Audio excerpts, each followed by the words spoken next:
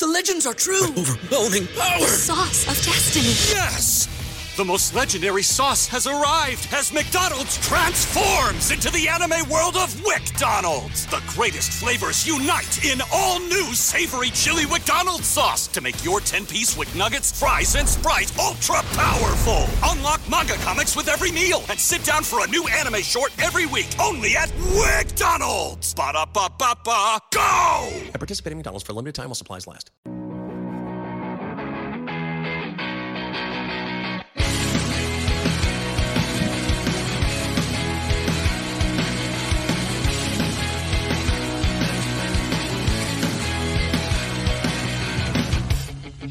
Welcome in, everybody. It's Kostaki Economopoulos, and I am here to present to you All Pro Lines, the podcast. Football, comedy talk, that's what we do here. Wrapping up the weekend that was in the NFL every week during the season.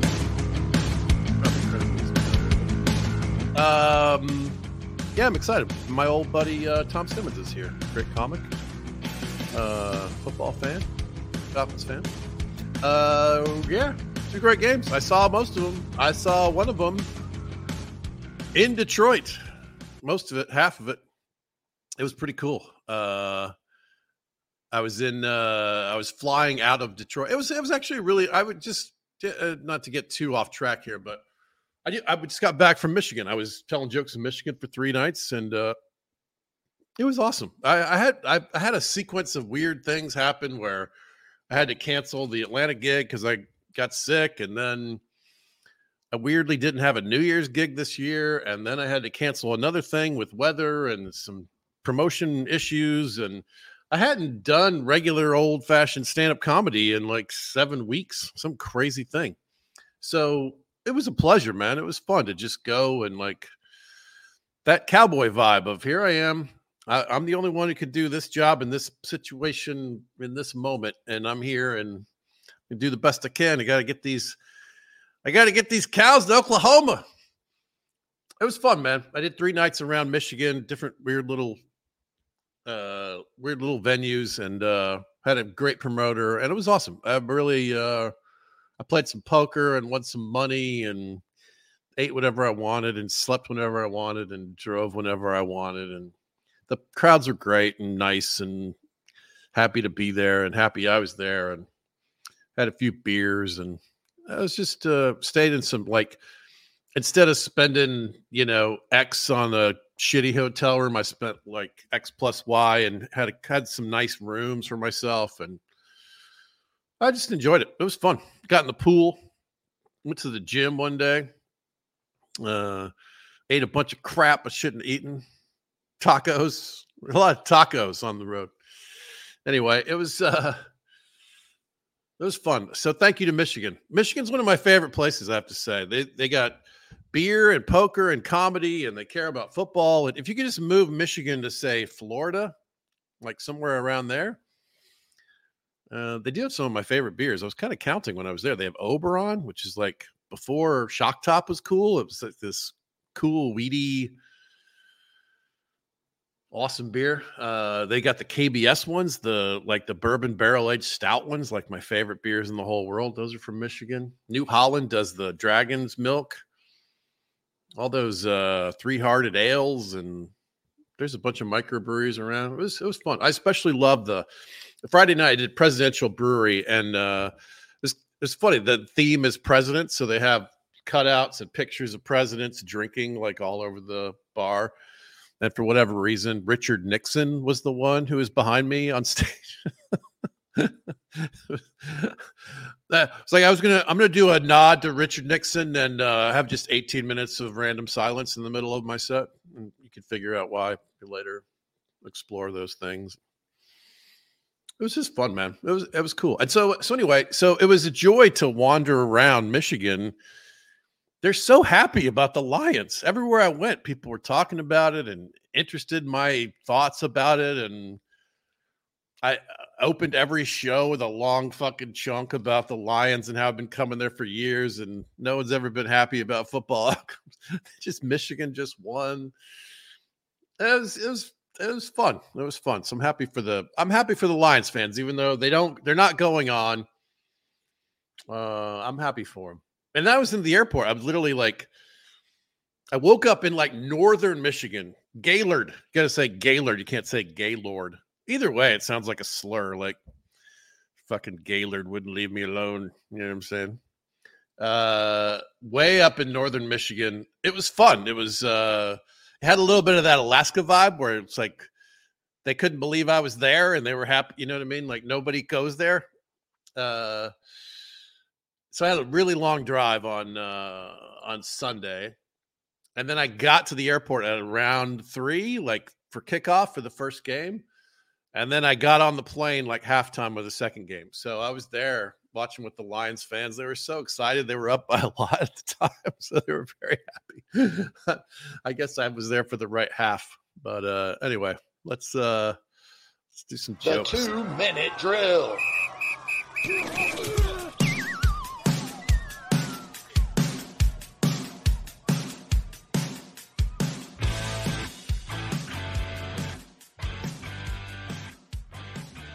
Game featured a Christian against the Lions, upended historical precedent.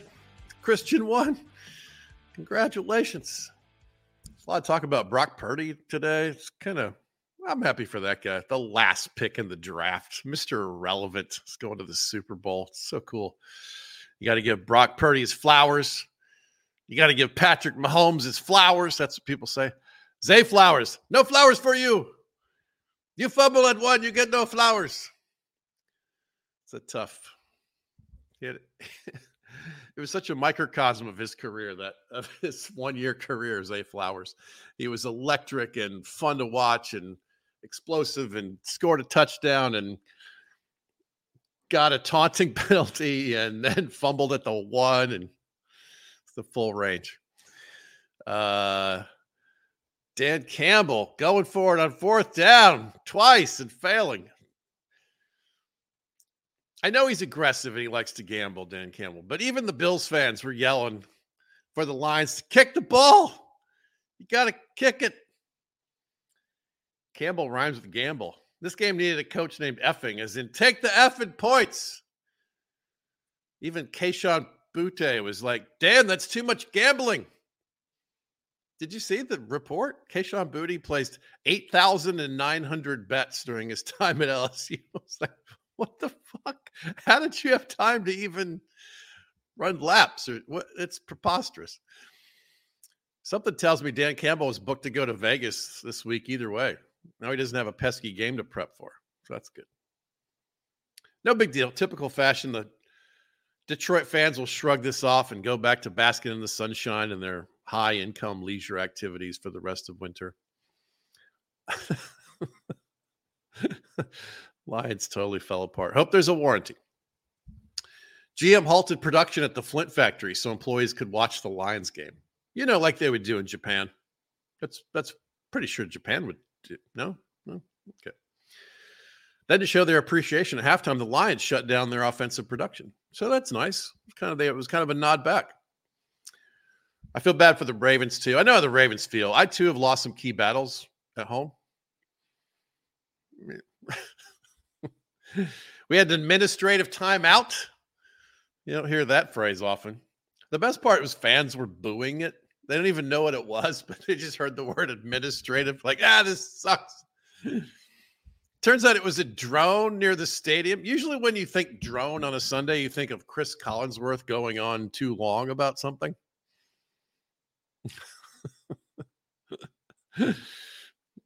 People are waiting for that Taylor Swift Heartbreak song. I want to hear the next Angry Eminem album. To me, that's more fun. That poor guy. This Lions gear flipping off the Niner fans. And at least he's on brand. He's true to self. If Travis lost, I was wondering if Taylor's going to leave him for Mark Andrews, like Ricky Bobby's girlfriend did. Was it wife? I don't remember. Taylor Swift performs in Tokyo the day before the Super Bowl, but technically she could travel back in time to see her boyfriend play. Some people want to book the flight that takes them back to before they knew they were dating. There's so much hate for Taylor Swift. I don't really get it. I mean, maybe because I have a 15-year-old daughter and I've watched some stuff I watched the documentary and I've been inundated with some Taylor Swift stuff before this happened. So I sort of grew to like her. Makes it easier. But Jesus, two people who appear to be earnestly in love. Like, well, it's cool. What do you want? Now we got the Taylor Swift AI porn.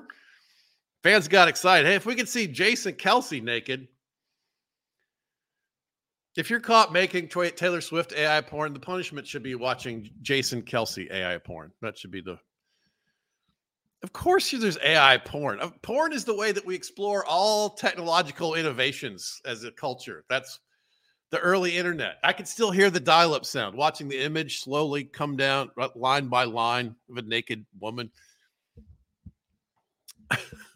In that era, it was quicker to see a woman naked by courting her and asking for hand in marriage than trying to use dial-up to see. VHS tapes, right? You could always tell someone's favorite part it would be glitchy because they paused there every time. Reel-to-reel projectors. Hell, those flip book cartoons, those had porn in the very... Of course we're using AI for porn. Is anyone surprised? No one. All right. Tyreek Hill got married during the bye week, and he's just now filed for divorce. Technically, a divorce counts as a bye week, right? Tyreek. No one is better at creating separation. He's the cheetah. That's how hard marriage is, everybody. He was married for 2 months. He spent 1 week with her in the offseason. It was like, fuck it, I'm out. I can't do it. This is too hard. I'm not gonna... Now he's claiming that it was a mistake and his boneheaded staffer, lawyer filed the thing. It wasn't supposed to. Someone wrote the thing. This is fishy as hell. I don't know. We're going to have to see what happens. Tyreek Hill's a little bit of a sketchy character. I don't believe. In Vegas, there's some buzz. They're painting Chiefs in the end zone. Like, oh, they hate that, right? They're painting over the Raiders. The Raiders should be used to having the Chiefs in their end zone. All right. Let's do some announcements here. I always forget the announcements. I'm on the road. I'm back to the road again. I'm doing some road stuff. Hastings doing a big Valentine's Day show. Their big thing in Hastings, Nebraska.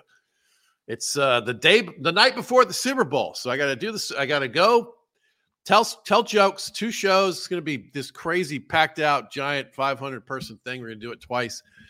And then I'm flying back on Sunday day. Hopefully there's no airplane glitches.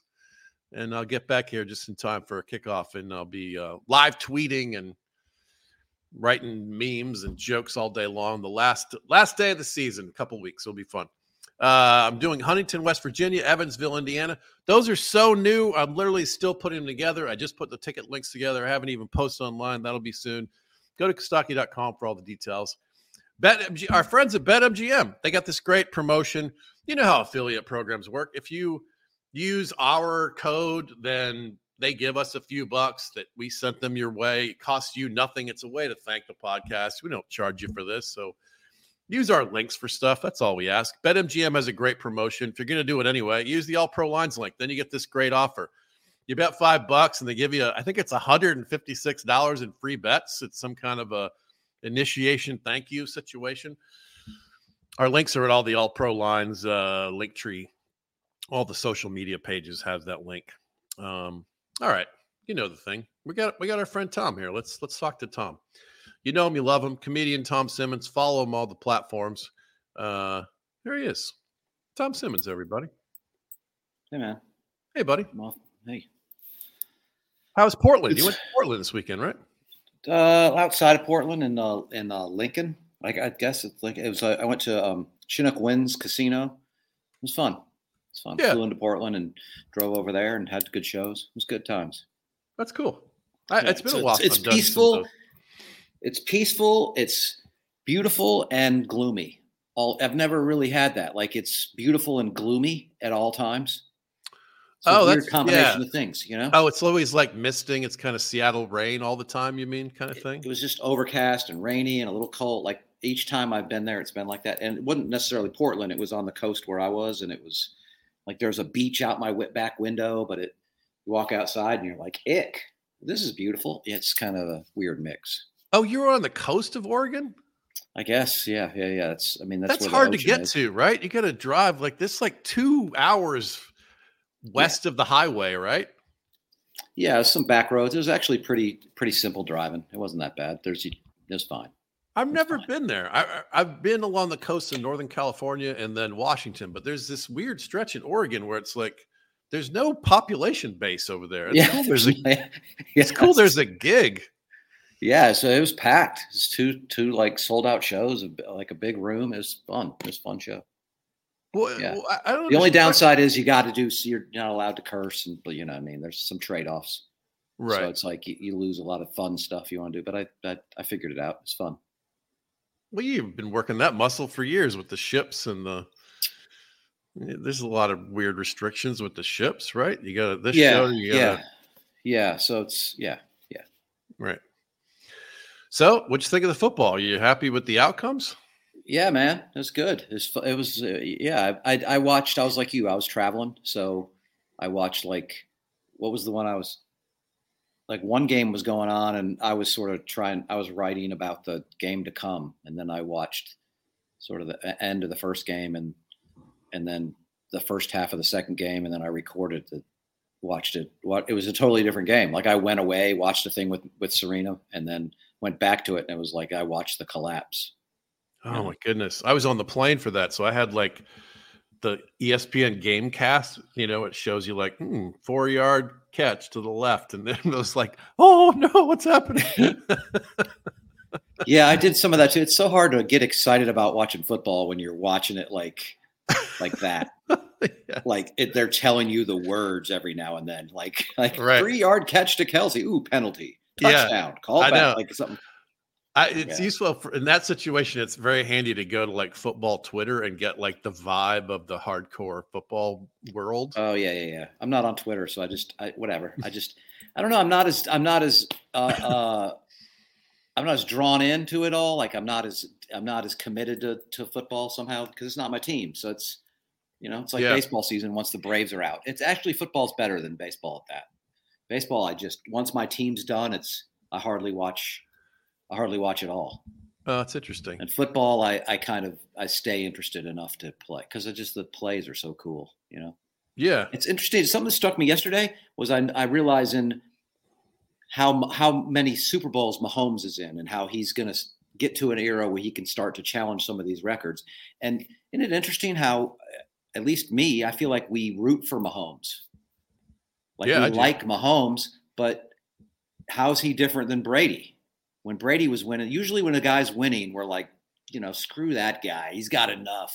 Right. Mahomes were like, we want him to win more. I wonder why that is. That's a great question. That's exactly why I started to hate Brady. It wasn't about him personally. It was about it was like enough with you. Right. Yeah. But you don't have that at all with Mahomes. But I think there's some things about Brady that make him a little easier to hate. First of all, there was a cheating thing that was they definitely cheated with the inflation ball thing. And Belichick is unlikable. And their division was so weak. It just felt like they just had the easiest fucking path. They had 6 wins guaranteed every year. And then they just had to beat like the Jaguars to get to the Super Bowl. I was just like, fuck this team. I hated how it seemed so easy for them somehow. And Mahomes is likable. He like married like his high school sweetheart. And there's all these stories of charities and, like he's in a little pizza joint and nobody bothers him because that's the cool thing to do. And then after he's gone, the room finds out that he paid the bill for everyone in the restaurant. Like he's like this weirdly likable dude. I think it makes it easier to root for him. I don't know.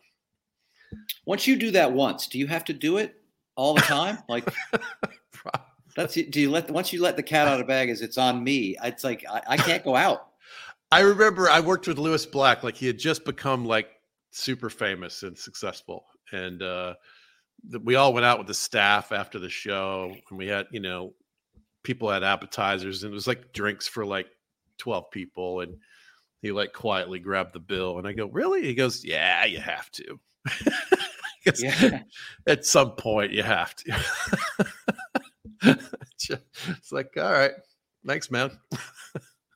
That guy's always been very straightforward I have a thing that stuck with me about him with him talking to me about, he was so humble about, like, it was right around then I was working with him at Charlie Goodnights, and he had that sort of, well, it's just because of this thing, He's like, once I figured out, and now it's all, and it's so like, dude, you have so many great jokes. It's really about the emotion. And then, and he said, and I don't know what context was, but he was like, success comes when you're, as soon as you need a nap. Yeah. It was, I think the quote was, when you finally make it, all you really want is a nap. Yeah. I remember he said that to me in conversation. So that was interesting. And then he has another thing that you worked with him, right? And you were very frustrated because you're a words guy. You're about finding the exact words for a joke. And then, right, he would do a joke one night and then the next night not tell the same punchline. And you're like, what the fuck are you doing, Lewis? Yeah. Right. I think about him all the time. It actually helped loosen me up because I like that, because he's the other end of the spectrum from Seinfeld. Like Seinfeld, if he turns his head a different way, the joke doesn't work as well. So he always does it exactly the best possible way. That's the Seinfeld science, right? Lewis is the opposite. He wants to be in the moment. And so he lets himself ramble, and he doesn't care exactly about the punchlines and the perfect way to do it. He wants to be alive in the moment, and he gives up the perfect way to do it in order to just be more conversational. And so it's really interesting, right? That he do that so well that literally you would watch like, oh, he really didn't even do the punchline this time on that chunk. Like he would just ramble around, but it also allows him to learn to find other beats that you wouldn't find if you were doing the Seinfeld model. Right. Right. And it's weird to just sacrifice the laugh for that. You know what I mean? I always took that as it wasn't about the words. It was about capturing the emotion. That's what I took from a third party from you telling me that it was like, you'll find the right word. It's about the emotion. And if you can get that emotion across, that energy is what creates the laugh. And I don't know if I necessarily agree with, I definitely don't know if I necessarily agree with that, but yeah. Yeah. I like that a lot. Mine's more about trying to generate the emotion for that word that I use that works. You know what I mean? Like it's, yeah, you're building a tension that you're releasing, and you're trying to get all that part right. Yeah. And the other one who does that a lot too is Bill Burr. Bill Burr does the writing on stage, wandering. He'll have a premise and he lets himself like just fucking rant and ramble around until he kind of finds it on stage. So he's really interesting to watch, like in a small club, because he's working on stuff and it's sometimes not very good yet. He's just fucking lets it be what it is, Yeah, he was one of the first comics that, when you're a young comic out working and, you just feel like you should be headlining all the time, he was one of those first comics that really, really blew me away with like, oh, fuck. Right? Like, yeah. There's some like being a pitcher and being able to get everybody out every time. And then all of a sudden there's a hitter that just like, it just makes you look stupid. Like that's how I felt working with him. Right. Yeah. And I also had a thing happen with him that relates back to you in a weird way. Oh, what was that? Like the way we used to write, like, and our sort of rule of like, you bring up the premise and sort of whoever brings up that premise, whatever comes from that goes in the pile of ideas that you're working on. You know what I mean? Yeah. We would write and hang out for hours and it'd be like, all right, whose premise is that? It's like, who kind of brought that up and got us to there, Other people didn't know that was our pile. So I had a thing with him in a condo. It's like, it still kind of haunts me, where I was nervous enough around him that I didn't want to tell him that I was working on bits with him. So I was like, we're talking and I wander back into my room and I'm kind of looking at my note. And then I was working on this idea about specifically Dennis Miller and how he used to be like Bill Maher and how he's a sellout. And like, and I was sort of talking about a guy I just worked with that I was sort of envious of that was working on Shark Week. And I was having this sort of, you're sellouts and you should be doing comedy, And so I'm sort of pitching this premise around to him. And then he said some really funny shit about Dennis Miller sitting on once he started sitting on the couch with M&Ms, it was over for him. You know what I mean? Like that kind of line. Huh. And so he said a couple things, and I jotted them down in that thing I was working on. And then I tried that premise at an open mic in Long Island. And then I get a call in my basement on my half-working cell phone that's in and out of thing. And I thought we had a connection, Simmons. You're up there stealing me. You did the exact thing about that. I'm like, no, it was the thing I was working. And I couldn't maneuver around how to talk to him about it. My phone's clicking in and out. And I was such a like insecure dude already. I just didn't want to argue with him about it. And then that was it. I've never talked to him again since. Wow. That thing. Sucks. Yeah. That's so interesting. Yeah, that's definitely the premise that we had. And we would throw something out, and then we would both work on it for a long time in some cases. Right. And whatever was under that umbrella was like, well, that was the Simmons premise. So, yeah. Yeah. Unless it was like, you kind of know when you're doing it, like, no, that's a totally different vibe for you, like that's your thing now. Right. But that's also because we're buddies, like you maybe doesn't apply to a stranger. You worked with him in a condo? How long ago was that? It was a long time ago. It was like, because I was living in New York in a basement in a basement apartment with Serena. So it was, I guess that's before I was even married. So late 90s, probably. Oh my goodness. Because I remember talking to him about a couple other comics that I thought were great, and he just didn't think they were great. And then he was like, oh yeah, that redeems you. And then I brought up, I had recently seen Patrice O'Neal, and he was like, I'd seen him on Letterman, and I was just blown away by how good he was. And I was like, this guy, Patrice, I don't remember his name. And he was like, that's my roommate. And we had this connect because you could see he had that excitement about like his buddy, like some comic in the middle of nowhere really loved what he did, And oh, wow. And that was kind of cool. Yeah. He was good. He was a good comic. Yeah, I had a couple of those. I worked with Mark Maron in Indianapolis when he was pretty much unknown. He was doing Conan like a couple times a year for several years, but no one really knew who he was. He wasn't really selling tickets on purpose. Right. But he was fucking good, man. And he was doing smart stuff to crowds that didn't come to see him on purpose and weren't particularly smart. And he was agreeing with him. Yeah. And he was still pulling it off. There was a real art to what he was doing. It was impressive to behold. I felt like I sort of connected with him a little bit then.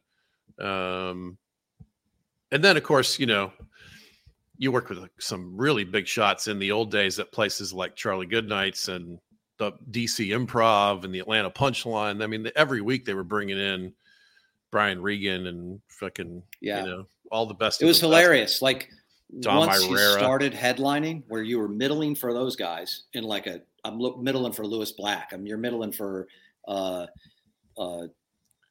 whoever, at the DC Improv or Punchline, or like you just said, all three of those are perfect examples of like middling for being like, man, I gotta be headline. This is the greatest club. Yeah. And then they finally give you that week where you headline in a summer week, you know what I mean? Because right. And then you go in and it's just a club that's half full. It's you. Oh, it's different. It's a shockingly different feel. Yeah. No one's paying to see Anthony Clark here this week, or Jim Gaffigan I worked with in DC.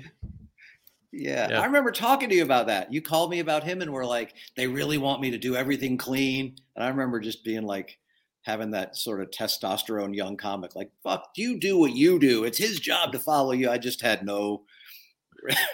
Yeah, I still am torn about that. I mean, for someone who's as clean as Gaffigan, I think you clean it up a little. You're right. You're right. But I totally understand the other side of like, look, this is a mosaic. This is a quilt. I'm going to do the best me thing, and you do your best you thing, and this is going to be a good show. But yeah, if you're talking about Regan or Gaffigan, it's like, all right, take it easy,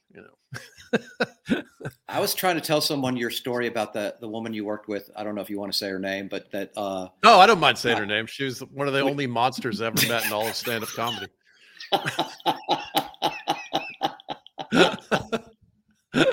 What is her name? Oh, Diane Ford. Oh, what a monster. What an asshole. You won't even drive Ford cars now. You'd be so mad at her. Yeah, so quick, I'll tell this story. I'm working the Charlotte Comedy Zone, which at the time was a really big deal for us. That was a good room, right? You go work the Still big pretty club, good room, man. big really city. good room, Yeah, absolutely. I haven't been there in years. I would love to go work that room.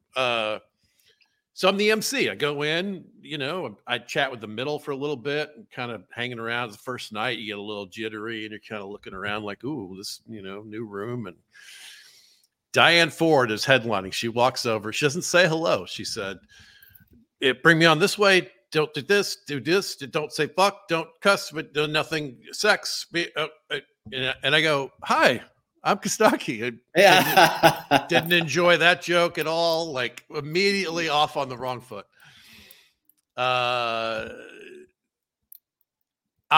She has this whole thing about what you can't do in front of her, which is always like a red flag of this is not a fucking good comic. I recognize that now, but I didn't know that yet.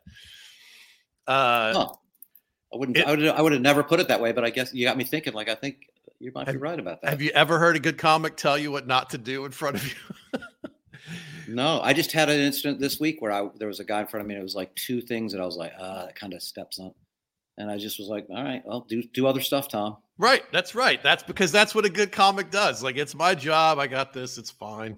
You don't want to be a fucking pain in the ass for the middle act. And right. And she literally says cunt in the first 90 seconds of her show. And so then I'm like, oh, come on. What are you just, It's not like it's Mary Ellen Hooper, right? She's not super clean. She's up there. Yeah. So I had some bit at the time I was doing about laser vaginal rejuvenation. Remember that? It's been it's very adult, but there's no language in it. I don't say fuck or any of I probably could have done it on Conan. And that's what in my head, that was the measure of like, it's fine. So she complained about that to the staff, not to me. Like she wanted to try to get me fired from the show. And the staff had worked with her before. They knew she was a pain in the ass. And I was pretty new to them, but they backed me instead of her. They're like, no, he's fine. So then I would introduce her and I literally would walk off the stage the other direction. Like I gave her a nice intro, but I didn't shake her hand anymore. Like she tried to get me fired from the show. She was bitchy to me the whole time. I would introduce her and walk off the other way, and then she would come on stage. So, but one of the nights I ended up driving her back to the hotel, and we're in the car and we're having a conversation about it. And I was I was an earnest, thoughtful, newish comic, and I literally thought we were going to have the conversation that you and I just referenced. Like, is it the job of the opening acts to support the headliner, or is it the job to do the best you and you all kind of? Everyone does their own thing, and that's the best way. I thought we were going to have like an actual thoughtful conversation. People don't do that. Have you not? It's like, do you remember when you were younger and you thought that? You're like, oh, you'll just have a thoughtful conversation with people. And I thought that. I've always thought that. I remember thinking that I could turn around a racist just by having the conversation. Right. I still think that. I just did it with the whole Aaron Rodgers conspiracy situation where I was like, no, that's not true. I thought, oh, we'll just talk this through. So we're driving back to the hotel and she's kind of got like bitchy about it quickly, like was telling me how it is. And I shouldn't do this. And I just turned, I go, it's not like you're Brian Regan up there. And she goes, stop the car. And she got out of the car and walked the rest of the way to the hotel. Really? And I drove along next to her with the window down. I was like, come on, just get back in the car. I thought we were just going to have a conversation about the right way to. It wasn't that far, but she like made this point and that was it. I never talked to her again. Okay. Wow. That's so fun. She got out and walked on both of her wrong feet. I thought, I had a different remembrance of that story. Like I didn't remember her getting out of the car. I remember it as somehow in my head. I'm remembering it as she comes up to you and yells at you about it. I told you not to da da da da da, and you were like, "Does that step on your stinky pussy joke? Like, what do you mean?" Like, no, that's what I thought. I didn't go that far. But it was like I did call her on it because she was, preaching about how when you're the opener, you got to do this, you got to do. It's like that. It's She's one kind thing. of right. I mean, what? not totally, but I think, as an opener, you do have, especially if you're the opener, the show literally has nothing to do with you. I think it depends on the situation. I didn't know her from Adam. She doesn't get to show up in my life and tell me what to do creatively. She didn't book me on the show. She wasn't even fucking polite to me as a human being. I don't give a fuck what she thinks. I just wanted to get rebooked at the club. But I hear you. I understand. Like, if you're all right, I had this conversation with Ted Alexandro because he goes on tour a lot with Gaffigan. And Ted, in his regular act, is political and absolutely will use language sometimes. And he's a great example then. So he totally shifts gears and does an opening set that fits for the Gaffigan warm-up spot. That's just a professional decision that he makes. For him, it doesn't mean that he's giving up on some artistic integrity. He's doing it for this situation. And he's fine with that. It's a friend of his. They like working together. It's fine. So that I agree with that. And it's such a good, I feel that way about the shit. It's such an example of shifting your gear and just making sure you're good in every situation you are. And then he's getting even stronger because I'm sure he continues to write, but he just then writes in that vein a little bit. Right. He's just decreasing that muscle and that set right. and that. Right. And then that expands. Now he can do corporates. He could do blah, blah, blah. And he could do this. And he can still go to a late spot at the Cellar and just kill with whatever yeah. But to me, the big difference is, first of all, they're friends and they get it. And they're both smart, thoughtful people. And they kind of know going into the thing that's what the thing is. That's the agreement going into the thing. It's different than when some crabby, bitter, hypocritical headliner comes over and doesn't even fucking say hi to you. That's a different situation. I didn't book this to work with you. I didn't know what was happening here. No one told me you were going to be an asshole to me before I even started. Yeah. Can you imagine being on a level where you're like, yeah, this is my opener. Ted Alexandro, one of the best comics of a generation. Oh, I know. It's he's the guy that you're not here to see. You know who does that all the time now is what's his name? The big comic out of Canada. Russell Peters? Russell Peters. Russell Peters books all of his heroes. He takes Jake Johansson and Jimmy Schubert and all of his favorite comics from when he was growing up. And I talked to Jake about it. I was like, but on the merit basis, he can't follow you. And Jake's like, no. These people, they've been coming to see him every couple of years for a decade and a half. This is like a cultural event. They plan it for months. They bring their whole family. He goes, I can't put a dent in anything he's doing. I do my thing. And then it's like this crazy, explosive other thing that happens after that. Right. Man, that's cool too. Right. To be able to just book the people that that's what I went to see. What's his name? Weird Al. Weird Al brings emo because that was one of his early comedy heroes and buddies. He can't follow emo. Emo's a crazy genius. But I used to say he was my favorite comic to read until I saw him live. Yeah, he's great. Yeah, he was another one that really humbled me that when I saw him live, as opposed to what I thought. Wendy Liebman was like that. You know what I mean? Like those kind of people that I'm like, I couldn't take that for more than 5 minutes with the thing. And then you watch and you're like, wow, every joke is just so precise and great. Right. You can watch an hour of Wendy Liebman. I never saw her for a long set. I didn't think I would. I worked with her in Vegas. She was only doing 35, but I watched every show and I was just like, wow, that's not a wasted word, man. Not one wasted word. It went from thinking that I can't for more than 5 to just that's cool. I'm happy to hear that. Really, really good. Really good. That's great. All right, let's do we got off on quite a long comedy tangent. Yeah, sorry, this is football, man. I know. It's good. Well, it's comedy football talk. So it's in the you know what? You're doing it too. You're doing the thing about everybody's mad at Taylor Swift. I see more people posting and saying that, and I don't see anyone mad. Am I just in a wrong section of where I live in the world? I don't see anyone complaining about Taylor Swift. Like, I'm very much in the football comedy universe with Twitter and Facebook, and a lot of the other like football pages will post anti-Taylor Swift memes, and they get a lot of likes and shares. That's why they do it. Then it's because it's right.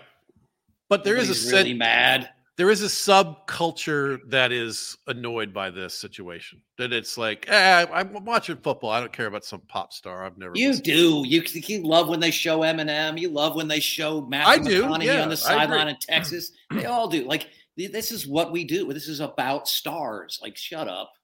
It's not like they're cutting to hurt. You're not. The worst part is the commercials every fucking 3 minutes. Or let me, you know what I mean? Yeah. So, all right. the Patriot jingoism I could do without some of that too. Yes. Can we see four less Patrick Mahomes commercials? Holy shit! You know what I'm saying? At least she's not in every commercial for an insurance company. Shut up. I'm with you. I agree. All right, let's do one of these things we do. Taps on the back. Taps on the back. Taps on the back. Taps on the back. Lot of kudos. Taps on the back. Lot of kudos. Taps on the back. Lot of kudos. Little kudos.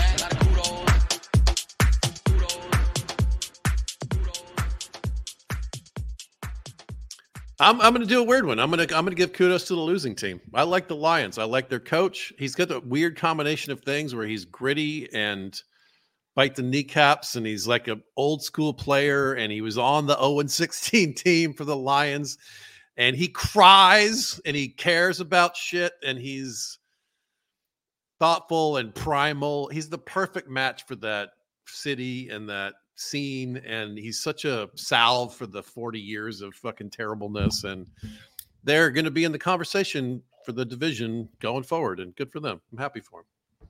It's cool. Yeah. I like Michigan too. It's a cool state. Yeah, I heard you saying that. It's good. Yeah, it is. Yeah, it's cold. Don't drink the water. I got lucky. There were dry streets and no snow and fucking the end of January in northern Michigan. But I'll take it. Yeah, it's a good comedy state too. That and Ohio are both good comedy states. Yeah, I agree. Yeah. All right, I'm giving it up to conspiracy people because by the end of the first game, they'd already flipped it. I'm sitting there with my wife, and she actually says when the Chiefs won, she's like, this is like they're saying. I'm like, no. They're saying it's purple because that's it. She's like, yes. And then they saw that and they switched it. Uh-huh. That's the proof. Like, what? How do you make no matter what happens, it's the proof of your conspiracy. Right. You know what I'm saying? It makes me doubt my 9/11 theories. That's what's great about conspiracies, because if they seem to not be true, then you just go, the deep state covered it up. You always have an out.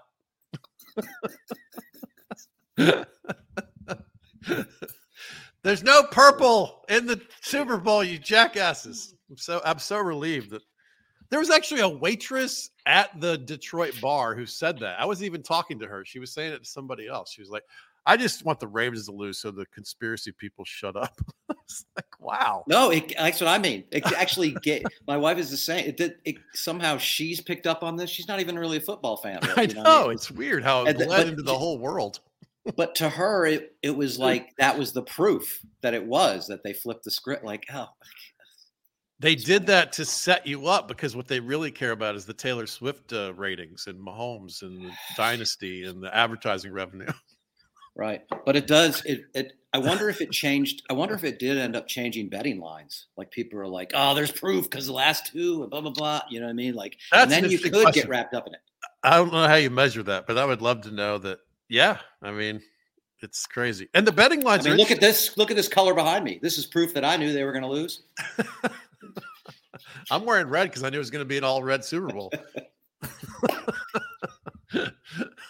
The betting line is interesting. Last night after the games, Niners by 2.5, and this morning it was down to -1, which I agree. Like, how do you bet against Patrick Mahomes at this point?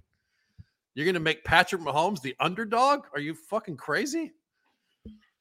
I agree that line should move.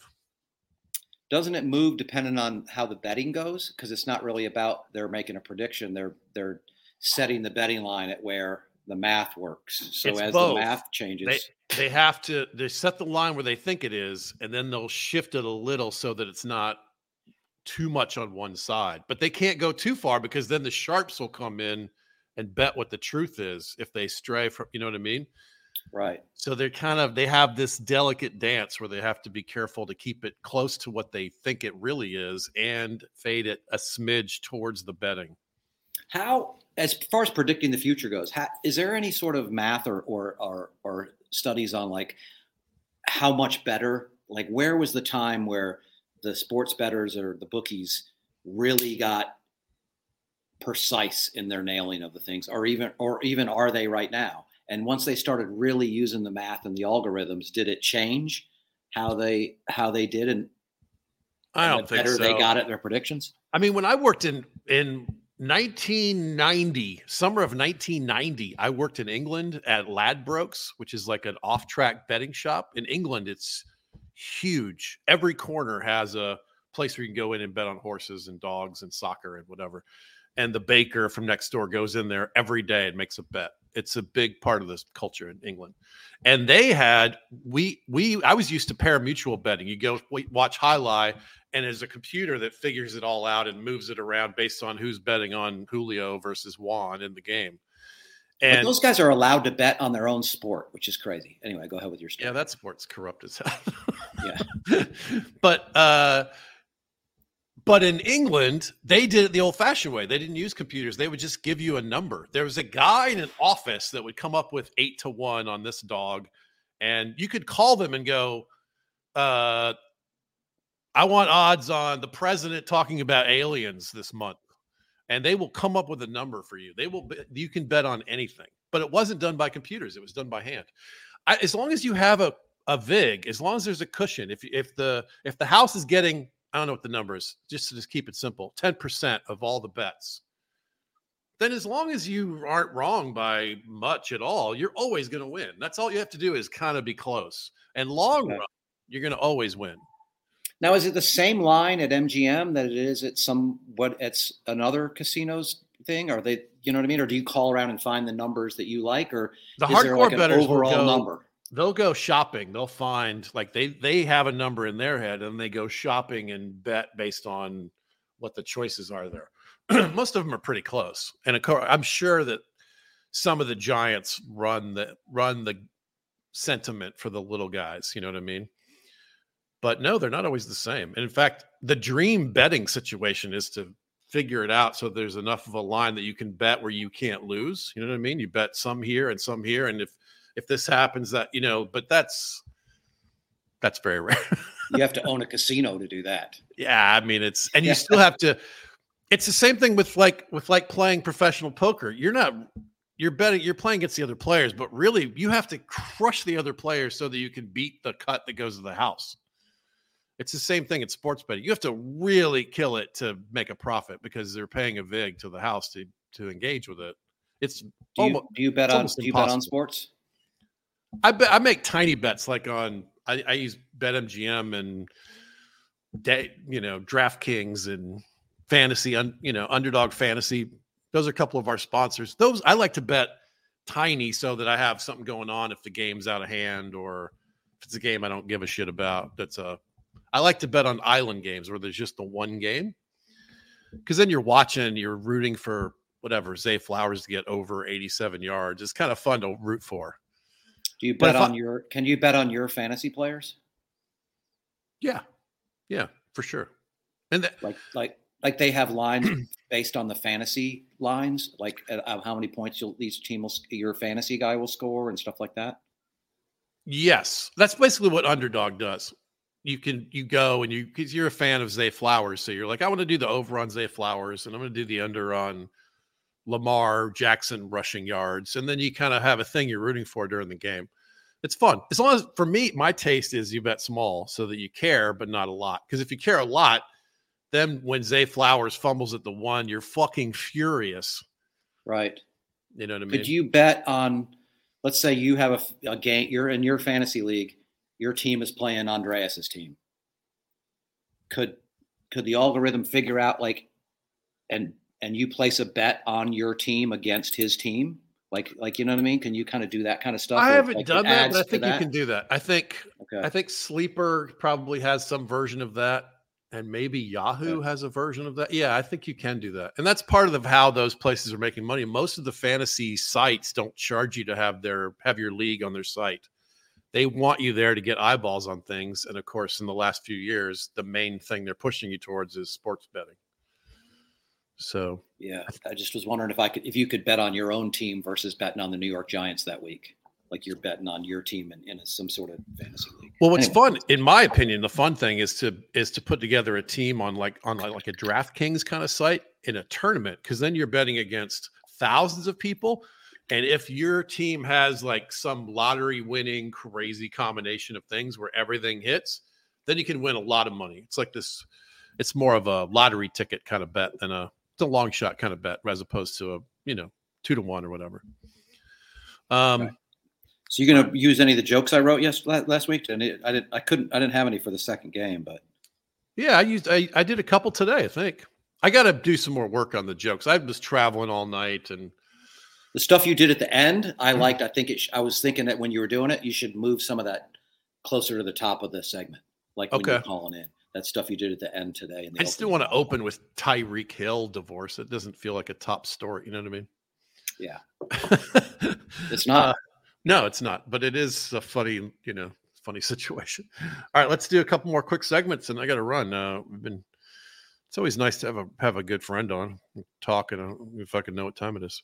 Every time I finish these with you, I'm like, we should have done football. Comes first. Oh yes, it's time for which comes first. Now tell me, will this happen before that happens? It's time for which comes first. Which gets resolved first, Tom Simmons, the Falcons quarterback situation or the Justin Fields situation in Chicago? Just to remind you, they have the number 1 overall pick, and the presumption I think that'll get solved first. They'll get solved first. They'll figure it out. They'll trade him away.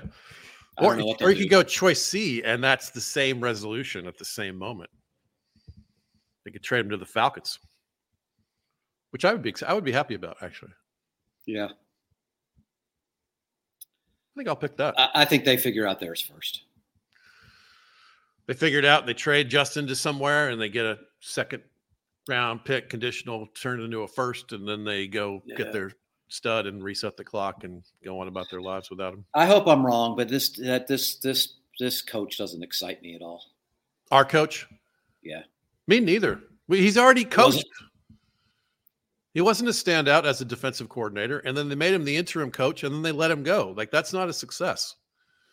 And then didn't he go coach for the Buccaneers or something too? Or something? Didn't he? He was the Buccaneers head coach like before that, during a rebuild, and like didn't really, didn't nail it. But the insiders, like all of the talking head types, Pat McAfee and Adam Schefter and Ryan on ESPN and the fucking quarterback. It was weird how everybody loves Raheem Morris and is excited about him getting this opportunity. So I don't know. Maybe they know more than we do, and he just keeps having these tough situations.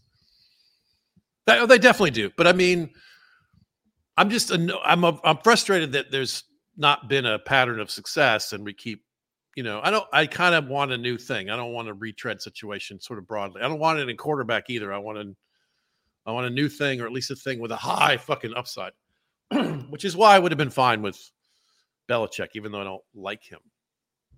Yeah, I read a couple stories, and one of them was like that people don't understand the Falcons organization is different than every other organization, and like we hit the effect that he would have of the control he wants. It's more than just a football team. Like the football team is a part of a bigger thing, which is that stadium and the events in the stadium and running like the soccer team and this thing and blah, blah, blah. But hey, that may be part of the problem, right? I know. The football team's just a thing in your portfolio, then you don't really care about it as much. So does Arthur Blank not own the team? I don't understand. No, he does, but he's trying to see big picture, all these other things that are related. But really, I mean, a fucking Super Bowl winning team would make everything better. You have to take the swing at that. All the jersey sales and the stadium tickets and the vending and everything would be through the roof if you had a winning team. Yeah, but I'm a little bit with them on that, and like, you know what? I'm not turning all that shit over to a 71-year-old. I don't want a 71-year-old running my country. I don't want him running my football team. You know, I'm fine if you coach. I'm fine with that argument. But if I don't want you running my whole organization, you just proved you couldn't do it in the best organization of football. I agree with you. I agree that that's true. Just to play devil's advocate, though, I kept having this thought, like, why are we trying so hard to defend this perfect business setup that has led the Falcons to fucking nothing good? I'm not defending it. Why are we like, well, we can't have him come in here and fuck up this perfect machine that we've built? Imagine the balls. The greatest coach of all time. Like, we can't have him coming in here demanding that things go his way. We're the Atlanta Falcons. Look at all those. No, there's no banners. Sorry. Yeah, there's nothing. There's nothing. All right. I think I agree with you, but it's close. I get both sides of it. All right. I hope he's great. I hope he's a great coach. I hope he's as good as everybody that's as excited about him is. Yeah. You know what I mean? Yeah. I mean, the experts seem to really love him. So we'll see. All right. Let's do one quick thing here. All right, kids. Put your thinking caps on. It's quiz time. I just thought this was a quick, fun question. I didn't know the answer when I saw the headline. McCaffrey this weekend broke a Jerry Rice record held since 1987. What was it?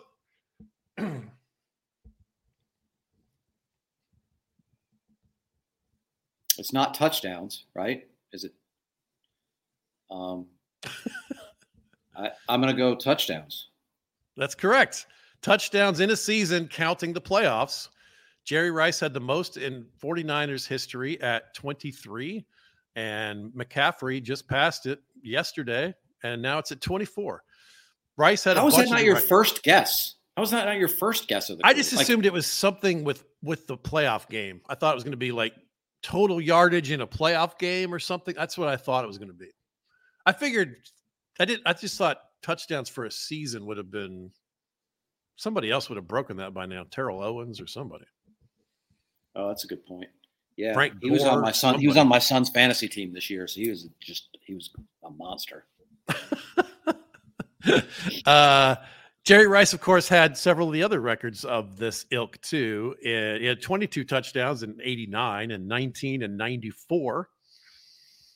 Jerry Rice there must be 65 records that he holds still. Must be kind of, do those guys get annoyed when their records sort of ticked off? Like when they get broken, are they a little bit like, oh man? I'm sure they do get a little, wouldn't you get a little like, I think I would, but they never say that publicly. That's you can't. But to the wife, you're like, fuck this guy. Right. His name comes up. Rice comes with more records in the San Francisco book than it does like on a Japanese restaurant menu. You know, it's actually, when I saw this, I remembered the old joke that when they were talking about having an NFL game in China, it was like, the fun thing about football in China, every game comes with Jerry Rice. There's a new Rice, right? Was he one of is he on Kansas City? He's to be drafted this year. He's like the 15th best wide receiver prospect in this draft coming up. By the way, Mr. Irrelevant. That's Mr. Irrelevant. That's Purdy. Yeah. Yeah. When you said that, I was like, Mr. Irrelevant. That's actually a sitcom I'm writing about my marriage.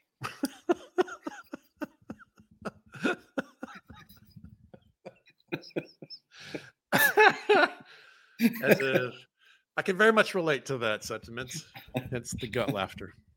Yes. Well, Tom Simmons, it's always good to talk to you. Excuse me. It's good to be here. I went and I listened to a few of your podcasts. I love them, but you got to tell the people where to find it because you can't get it on a regular podcast platform. You got to go to YouTube.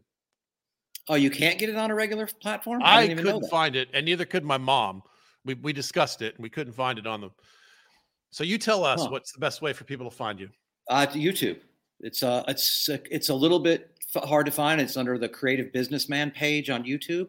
But I'm sure when I go, I type in Dumbest Tom in the Room, and then it'll pull up, and you can. I found it with that. Dumbest Tom in the Room on YouTube is the answer. Yeah. Okay. So I'm glad to hear. I'd like to talk to you off air about what you watched and stuff because I liked it a lot. I've been doing it forever, and I'm just figuring it out. It's very slow paced and thoughtful and smart. It's cool. I like it a lot, man. Yeah. Kudos. Thanks, man. Thanks. Yeah. So check out Tom. Funny. Yes. Sorry, I didn't mean to.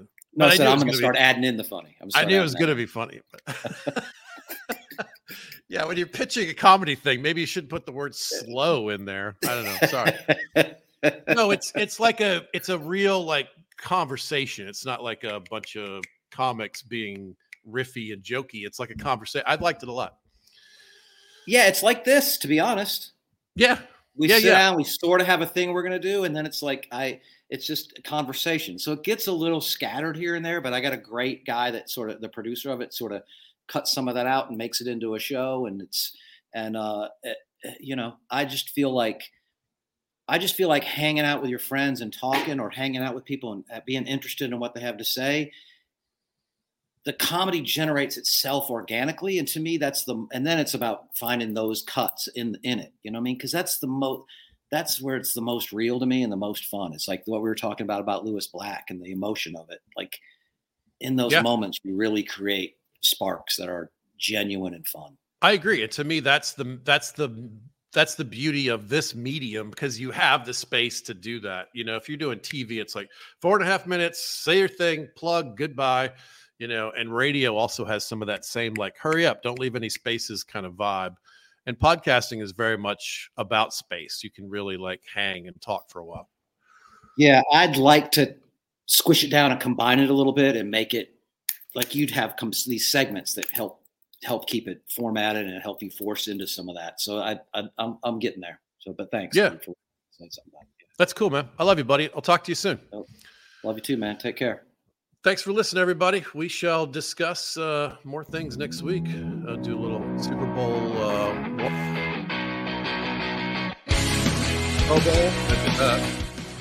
Shout out Ron.